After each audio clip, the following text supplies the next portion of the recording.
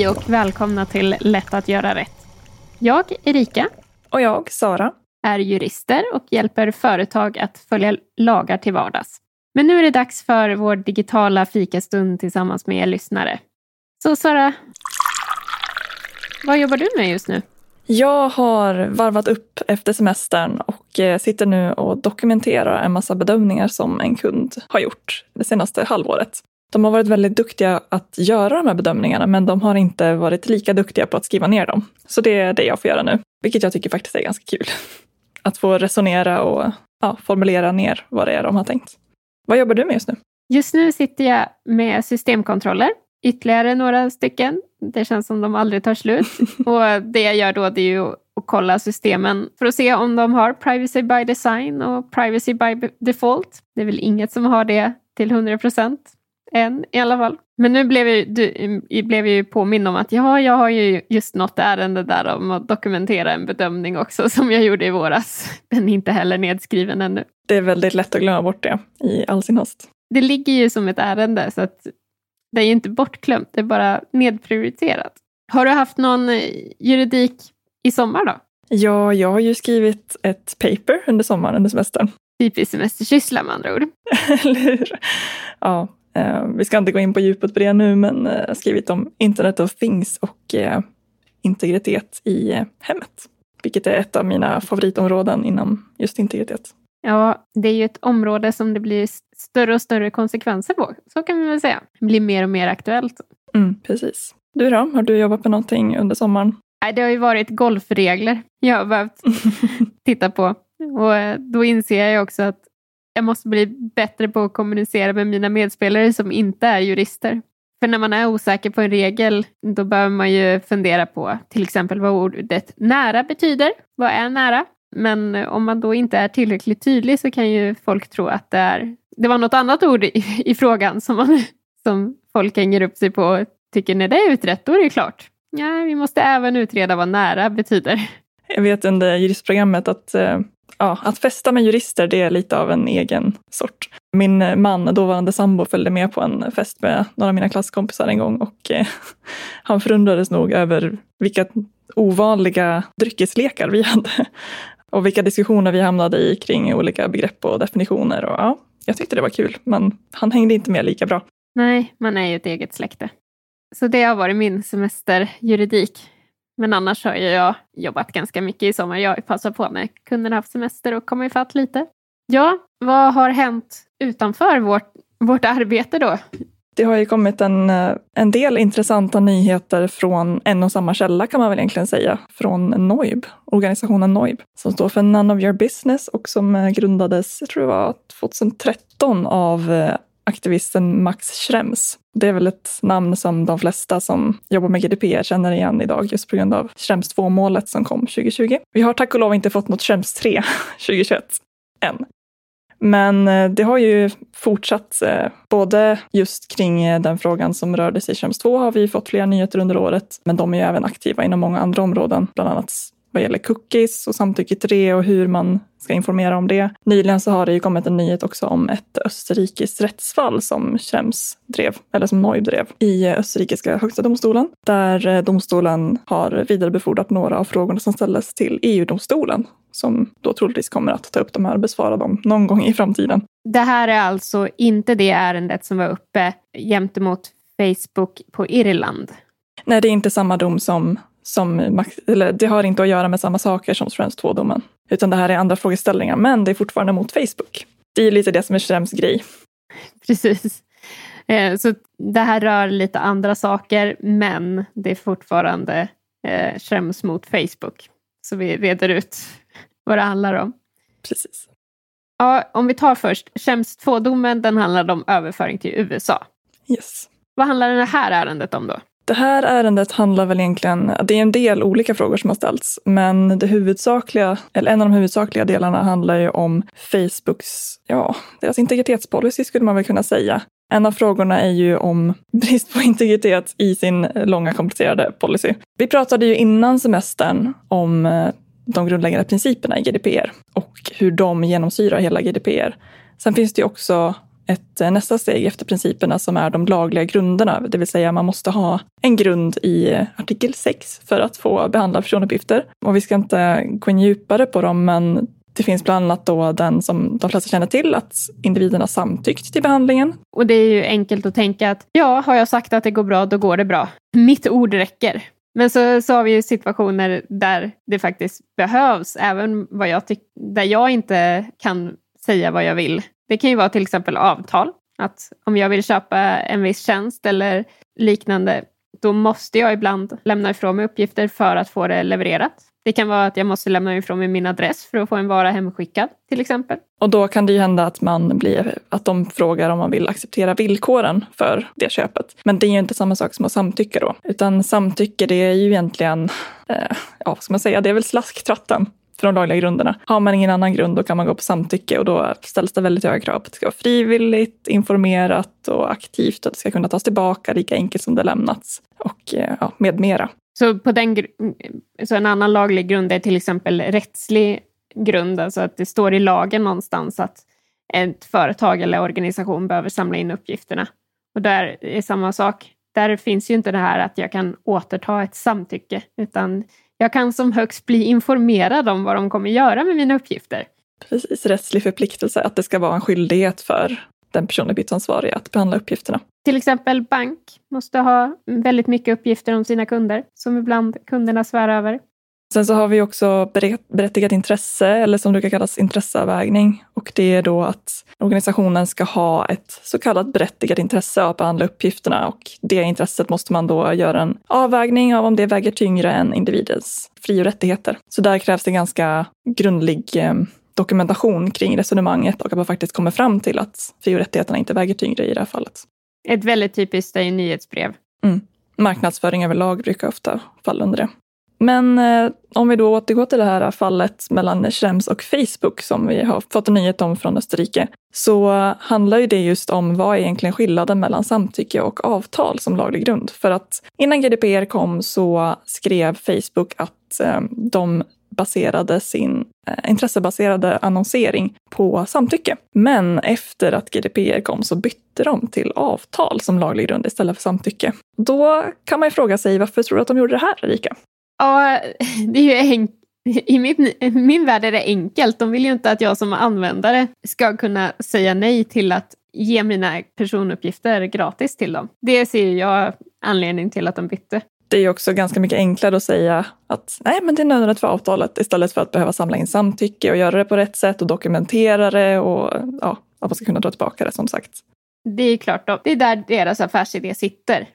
Affärsidén är inte att jag ska kunna se min grannes frukost, utan det är ju för att de ska kunna rikta annonser mot oss och lära känna individer och kunna bygga profiler på oss så att de kan sälja och utveckla nya spel eller liknande som de kan sälja till oss. Sen är det också så att GDPR höjde ju kraven lite för vad som är ett giltigt samtycke. Så det kan ju också vara en anledning. Vad var frågan hos domstolen gällande det här? Ja, frågan var ju om Facebook verkligen kunde luta sig mot avtalslag grund och att de då menar att användarna beställer den personaliserade annonseringen eller om de faktiskt måste gå på samtycke. Och det var ju någonting som domstolen inte kände sig riktigt beredda att svara på, utan det vidarebefordrade dem till EU-domstolen då. Det känns ju rätt tryggt faktiskt att de gjorde. Det hade varit vågat utav en nationell domstol att ta det beslutet. Definitivt. Jag tror att Schrems också tyckte att det var väldigt skönt, för det här är ju egentligen någonting som man har pratat om i flera år. En av de sakerna som han pratar om när han pratar om Facebook. Vilka andra områden kan vi se det här? Har du något sådant exempel där vi kan bli hjälpt av att domstolen då förtydligar vad som är ett avtal och vad som egentligen borde vara ett samtycke istället? Absolut, det är alltid bra med förtydligande mellan de två som kan vara ganska lätta att blanda ihop. Och just vad gäller sociala medier så är det lite intressant, för att det finns ju en artikel i GDPR om barns samtycke till tjänster, informationssamhällets tjänster är det väl formulerat. Och det är väl egentligen sociala medier man tänker på då. Och den är ju lite underlig, den artikeln, utifrån aspekten att varför behöver barns samtycke till sociala medier regleras när det nog vanligtvis är villkor, alltså avtalsvillkor för tjänsten som man godkänner. Det har jag funderat över och jag vet inte om du har gjort det också, men det vore ju skönt att få förtydligat. Jag kommer ju in i liksom avtalsrätt där. Hur gammal är man för att kunna skriva ett avtal? Och det gör ju det ännu konstigare faktiskt. Att här släpper vi in massor med människor som inte är mogna nog att skriva ett avtal. Men deras föräldrar skriver ju inte under och deras vägnar. Och därför så måste de gå samtyckesvägen och Fast att ett giltigt samtycke egentligen är betydligt svårare att samla in. Har du något annat exempel? Jag tänker mer generellt att det vore bra att få det ännu mer förtydligat i enkla ord för att kunna förklara för andra. Enkla ord, då ställer du höga krav på EU-domstolen. Ja, jag vet. Men de kanske kan förtydliga så att vi kan förklara det i enkla ord. I enklare ord än vad vi kan idag. För det är så många gånger som jag träffar på individer som säger ja, men jag har inte samtyckt till det. Nej, men du har beställt tjänsten. Och just att människor förstår skillnaden. Att samtycke det är något annat. Det är när du inte har det här beställningsförhållandet. Det blir ju dock omedelbart komplicerat när man går in på behandlingen av känsliga personuppgifter och det faktum att det inte finns någon avtalsgrund när det kommer till känsliga uppgifter, utan då måste man gå på uttryckligt samtycke eller någon av de andra grunderna då. Men där är plötsligt så är samtycke okej till fast man har avtalsvillkor som reglerar det. Ja, det är också förunderligt faktiskt. Enligt din åsikt, vilken av de här grunderna skulle du säga är bäst för integriteten då? Och inte bara samtycke och avtal, kan prata om intresseavvägning också. Vilken är bäst i dina ögon? Alltså jag tycker ju avtal är bäst. Innan jag går in i en relation vet vad de kräver utav mig och vad jag får tillbaks. Det tycker jag är som konsument om man säger så. Eller som privatperson. Det tycker jag är den enklaste. Att men jag köper den här varan. Du får mina uppgifter för att kunna ta betalt och skicka uppgifterna. Det blir väldigt clean. Det är det här relationen vi har. Jag har egentligen inga problem. Jag är en sån lat person så att jag tycker ju om riktad reklam.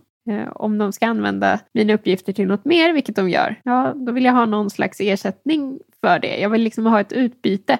Så därför så tycker jag det är skönt när det lutar sig mot avtal. För då är det här som gäller. Punkt.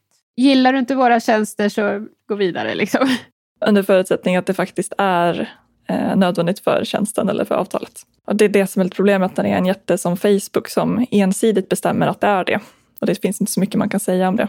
Den österrikiska högsta domstolen sa ju i det här fallet att genom att använda avtal som laglig grund så underminerar Facebook eventuellt det signifikant högre skyddet som samtycke ger till individen. Så de verkar ju bedöma det som att samtycke ger det bästa integritetsskyddet, i alla fall om man väljer mellan de två. Ja, det är klart det är mycket lättare att dra tillbaka det när man har samtycke. Så är det ju. Ja, man ska ju kunna använda Facebook utan att behöva samtycke. För att måste man samtycka för att ens kunna ha ett konto, då är det ju inte samtycke som är den giltiga grunden. För då är det inte frivilligt. Så ur den aspekten, om man ångrar sig att man har lämnat ut uppgifter någonstans, ja, då är det ju bra att det är samtycke, man kan återta och allting sånt. Men ja, personligen så gillar jag tydligheten.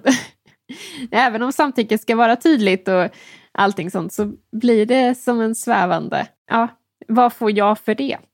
Lite så. Det är ju också inte lika höga krav på att den personuppgiftsansvarige ska motivera varför det är nödvändigt. Det behöver ju egentligen inte ens vara nödvändigt för att man ska kunna använda sig av samtycke. Utan det är slasktratten. Alla andra grunder står det ju att behandlingen ska vara nödvändig av ett eller annat skäl. Det ger individen större kontroll, men frågan är om individen har den information som den behöver besitta för att förstå vad det är den samtycker till. Om den faktiskt kan utöva den kontrollen på ett bra sätt. När vi ändå är inne på det här med samtycke, jag har haft väldigt roligt i sommar på min iPhone. Jag kommer inte ihåg vilket datum Apple införde det, men någon gång här i somras så kom det upp så fort man öppnade en app som man inte hade använt tidigare då. Och man ville begära att appen inte skulle tracka en. Och det har ju jag tryckt bort. Speciellt på alla de här meningslösa spelen som jag har på min mobil. Då har jag begärt att inte bli spårad. Då upptäckte den här fina finessen att när de ska köra reklam i en del spel så klarar de då inte ens att spela upp reklam. Så då slipper man reklamen i spelet. Ja, skönt. Ja, inte bra för mitt mobilspelsberoende dock. Men för annars var ju reklamen en ursäkt för att sluta spela för dem. Jag hoppas att Google kommer att införa samma sak. Jag har ju Android, så jag väntar. Inte särskilt tålmodigt ska jag säga. Det är jätteskönt faktiskt, utifrån det. Just för de här spelen som man laddar ner som man inte vet vem som står bakom och vad det används till och allting sånt. Och jag har inte lust att läsa så långa texter. Just vad gäller den pop-upen så är ju den, tänker jag mig, väldigt tydlig ändå. Alltså där borde ju individen förstå vad det är som efterfrågas. Nej, den här är från Apple och inte från appföretaget. Så det här är bara att man kan begära då att de inte ska spåra än. Man får ingen information om vad de faktiskt gör. Men det känns ändå som att det på något sätt ger större kontroll än att mötas av en lång integritetspolicy och sen behöva samtycka. Ja, precis. För att det är ändå väldigt kort och koncist. Att vill det bli spårad, ja eller nej? Och att det inte får några konsekvenser om man säger nej. Precis. Förutom att man slipper reklam. I vissa spel som sagt. Ja. En annan intressant fråga som tas upp i det här rättsfallet är frågan om uppgiftsminimering, som är en av de principerna som vi lyfte i ett tidigare avsnitt. Där undrar ju då Schrems och också domstolen då, som vänder sig mot EU-domstolen om all data som Facebook samlar in, både då på sin egen sida och genom plugins och cookies och sånt på andra webbplatser. Om det verkligen uppfyller principen av uppgiftsminimering, att de samlar in all den här datan, för det är ju enormt mycket data. Där är ju frågan, tycker jag som är central, det är ju varför man samlar in det. För det är ju det som styr. Om argumentet är att man samlar in det för att veta så mycket, för att kunna göra så riktade erbjudanden som möjligt, eller sälja information så att du ska kunna få så riktade erbjudanden som möjligt, då skulle man ju kunna argumentera för att all info är relevant. Frågan var ska man dra gränsen, för när blir det tillräckligt relevant? Ja, jag ser ändå liksom argumentet att jag kanske skriver någonting i ett meddelande på någon tjänst som visar en nytt intresse eller någonting sånt som gör att jag ändå, det är relevant för dem att veta för att kunna rikta annonsering om det. Jag ser argumentationen framför mig, men det är här jag tycker det går helt galet till när det ligger under avtal. Jag säger inte okej, men det är ju en sak att det jag gör på Facebook ligger på under avtal. Men allt det som Facebook då samlar in från alla webbplatser jag besöker och förmodligen vilka webbplatser mina vänner besöker, där blir det ju en helt annan sak. Jag brukar jämföra ibland med, nu har ju inte jag läst boken, så att jag kan ha uppfattat konceptet fel, men Big Brother-temat, just det här, den ständigt övervakande makten. Om en stat gjorde det här så skulle vi, eller ja, det gör de ju. Det finns stater som gör det mer och det finns de som gör det ännu mer. Men där är vi upprörda. Men här sitter en liksom privat aktör och gör exakt samma sak. De här stora privata aktörerna har ju enormt mycket makt, både positivt och negativt. Jag menar det här, till exempel kravet som Apple har infört, att man ska kunna be att inte bli spårad. Det har ju en enorm direkt effekt som lagstiftningsåtgärder inte kan ha. Så de har ju väldigt möjlighet att göra positiva saker också. Men frågan är om en privat aktör ska ha sån makt. Ja, men vad skulle vi säga om Facebook blev uppköpt av något annat stort bolag? Skulle vi vara lika bekväma med det då? För bekväma är vi ju med det, i och med att vi är med på Facebook. Så har vi ändå accepterat det. Sen samlar ju Facebook in även om du inte är med. Så att... Ja, precis. Det fick vi ju se också i, jag vet inte om det var Fashion ID eller om det var ett annat rättsfall från EU-domstolen för några år sedan. Där det faktiskt lyftes just att har man en sån här plugin för, jag tror det var en gilla-knapp eller någonting liknande på sin webbplats, då samlar ju Facebook in personuppgifter om en besökare även om den inte är inloggad eller har ett konto ens. Så då är det väldigt svårt att hävda avtal. Ännu mindre samtycke, eller ja, det är i alla fall inte informerat. Jag vet faktiskt inte ens om de lyfter det i sin integritetspolicy, jag har inte koll på det. Nej, jag vet det bara för att jag jobbar på IT-bolag förut och fick lära mig den vägen. Jag har faktiskt inte sett det. Jag kan inte minnas om jag läste i något rättsfall och så. Jag tycker det är bra att de lyfter den här frågan. För även här skulle jag vilja ha ett tydliggörande. Vad är okej och inte? I de här fallen så samlas ju känsliga uppgifter in också. Vart ska man dra gränsen? Sen var det några frågor också som domstolen kände sig bekväm med att besvara själva utan att skicka vidare till EU-domstolen. Och det rörde bland annat registerutdrag där Schrems hade begärt ut ett utdrag från Facebook och det var dels ett massivt dataset som det var ganska svårt att manövrera sig igenom, och dessutom så menade Facebook att de hade gjort en bedömning av vad som var relevant och inte att lämna ut. Och det menade domstolen att det finns det inte något utrymme för enligt GDPR, utan man ska lämna ut all data helt enkelt. Sen finns det vissa undantag, men relevans är inte ett sådant undantag. Det är inte upp till Facebook att bestämma vad som är relevant och inte. De skrev ju i alla fall den engelska översättningen utav domen, så skrev de det här att privatpersonen då hade istället fått, för att få reda på vad Facebook har om den, så hade den fått ge sig ut på en Easter egg hunt. Påskäggsjakt, så heter det. Så det är ju inte enkelt då. Det ska ju vara enkelt att kunna ta till sig informationen. Här kom det där beloppet som pratades innan GDPR infördes. Han fick ju faktiskt 500 euro i kompensation för att han inte fick full tillgång till sin data. Och det där beloppet det har ju varit på tal om tidigare. Så det är intressant att det blev just det beloppet, tycker jag. Det är kul också hur Schrems i sitt nyhetsbrev har motiverat varför han fick det då. 500 euro for massive annoyance. Bland annat. Ganska rolig formulering. Vi har ju fått informationen här från Noib som vi berättade tidigare, och vi ska ju komma ihåg att det är ju en part i målet. Även om vi har tillgång till domen och allting sånt, så det är klart att det lyfts ju fram ur Noibs ögon. Och sen så har vi det här klassiska att bevisbördan ligger faktiskt på Facebook. Bevisbördan då för att huruvida all information är med eller inte, var det just i det här fallet där Facebook menade att det var Schrems som skulle bevisa att inte all information hade lämnats ut. Och där undrar man ju hur de tänkte där. Hur skulle man kunna bevisa avsaknaden av information på det sättet? Ja. Det är alltid svårt att bevisa något som inte finns eller inte har hänt. Rent av omöjligt.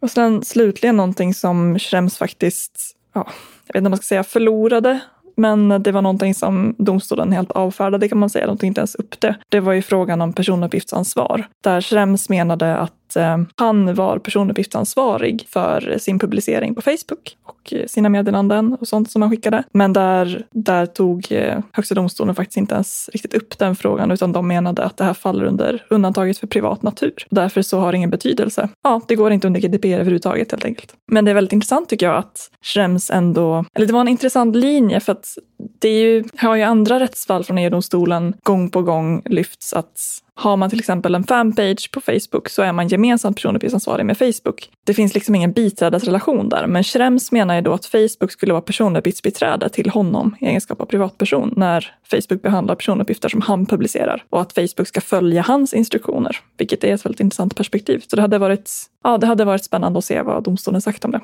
Sen går det att fråga sig också om det verkligen faller under undantaget för rent privat natur, för att sociala medier, så länge man inte har det extremt begränsat, så kan det ändå nå ut till en ganska vid krets det man publicerar och skriver.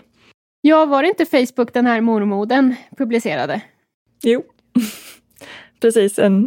En mormor som blev beordrad att radera bilder på sina barnbarn för att hon hade inte fått samtycke från föräldrarna att publicera bilderna på sin Facebook-sida. Men det är då ingen fråga som EU-domstolen kommer ta upp, tyvärr. Ja, det börjar bli dags att återgå till jobbet. Bena ut vem som är leverantör till vilket system är frågan just nu. Den egentliga huvudmannen och inte bara varumärket. Är det en komplicerad relation eller? Nej, men det är uppköpt hit och dit, och vem är det egentligen som äger avtalet? Vem är egentligen biträdet? Nej, det är bara att sätta tänderna i det då. Ja, då får du ha en fortsatt trevlig dag. Tack detsamma. Ha det gött. Hej.